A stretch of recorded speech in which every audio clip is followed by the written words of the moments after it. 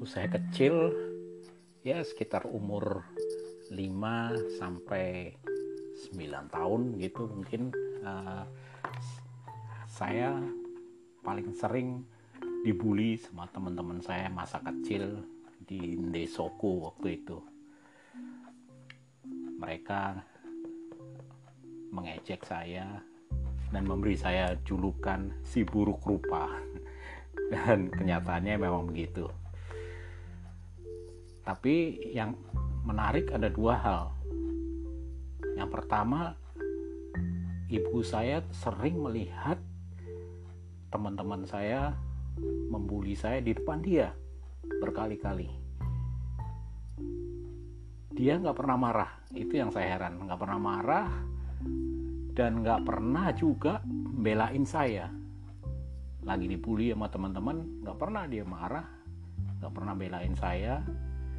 Di rumah juga begitu, bahkan nggak pernah membesarkan hati saya, walaupun saya nggak terlalu sedih, saya biasa aja, ya cuma agak nggak seneng aja, cuman rasanya biasa aja, dan anehnya nggak ada rasa minder juga sama sekali.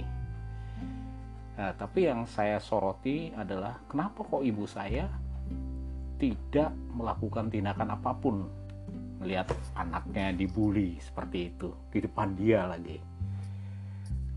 Dalam suatu diskusi beberapa kali, ibu saya pernah mengatakan, dan sampai sekarang saya masih ingat dan saya sempat mendalami pernyataan dia itu. Dia bilang gini, kamu tuh harus bersyukur kalau dizolimi oleh orang lain, karena kamu itu dapat transferan pahala dari orang yang menzolimi kamu. Ya, mereka yang ngata-ngatain kamu si buruk rupa, tenang-tenang aja, kamu dapat pahala dari mereka, transferan pahala.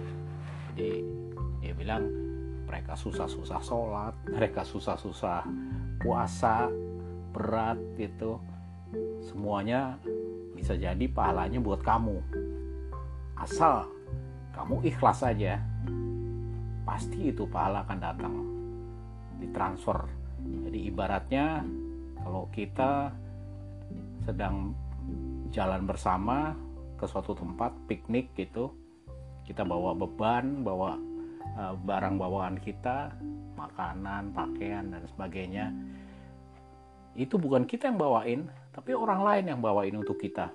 Nah, sampai di tujuan, di tempat piknik, mereka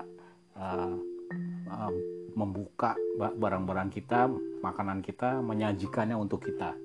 Nah, gambarannya kayak begitu. Nah, ibu saya bercerita waktu saya masih kecil, dan itu masuk banget ke akal saya, dan saya dalamin, ternyata memang dalam pelajaran agama Islam memang ada gitu. Jadi kalau kita dizolimi orang lain dan kita sabar, ikhlas menerimanya, maka kita akan dapat transferan pahala. Jadi nggak usah susah-susah balas dendam, nggak usah susah-susah ngelawan, makan hati, ya udah ketawa-ketawa aja. Ikhlas saya, toh pasti ada pahala yang ditransfer ke kita. Kalau kita yakin akan hal itu, kita akan menjadi orang yang tenang, jadi orang yang sabar.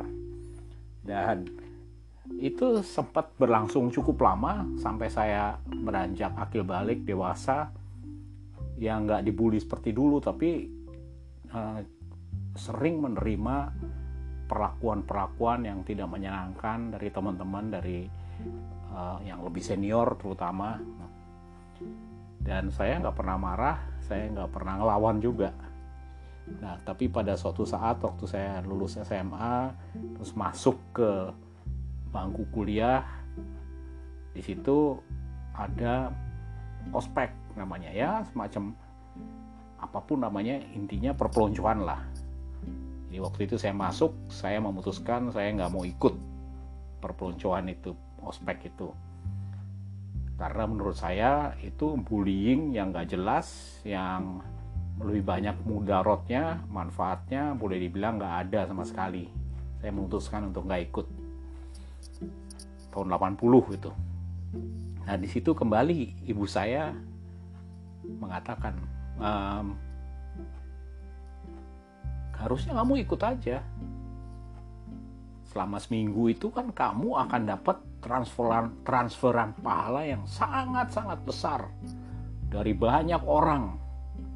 Kenapa kamu nggak ambil kesempatan itu? Wah, saya tertegun juga. Tapi saya udah terlanjur memutuskan untuk nggak ikut. Jadi benar-benar saya nggak ikut.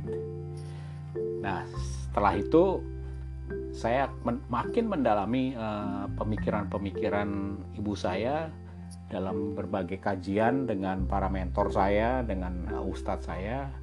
Dan ternyata memang benar. Kalau kita dalami, betapa indahnya hidup ini. Kalau kita bisa menerima perlakuan orang lain yang buruk, karena kita yakin bahwa Allah itu maha adil. Dia sudah menyiapkan pahala untuk kita kalau kita bersabar, dan dia sudah menyiapkan juga sanksinya untuk orang yang melakukan kezoliman kepada kita. Jadi kalau kita semua bisa menerapkan keyakinan ini, paradigma ini, kita nggak akan pernah melawan, nggak akan pernah membuat keributan, kerusuhan, apalagi peperangan. Nah, kecuali kalau memang sudah membahayakan, ada ancaman keselamatan jiwa kita, nah mungkin kita emang harus melawan, membela diri gitu ya. Tapi kalau cuma selama dibully, dikata-katain aja, saya mendapatkan keyakinan yang sangat kuat.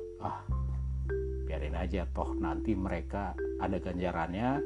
Dan saya ingat banget cerita kecil ibu saya.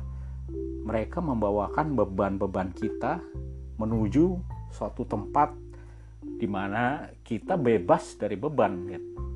Jadi kita jalan santai, nggak ada, tanpa beban.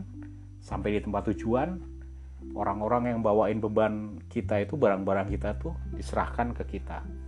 Ibaratnya mereka membawa pahala-pahala mereka mengumpulkan pahalanya banyak-banyak, dibawa sampai ke satu titik di mana nanti kita akan ke sana semua.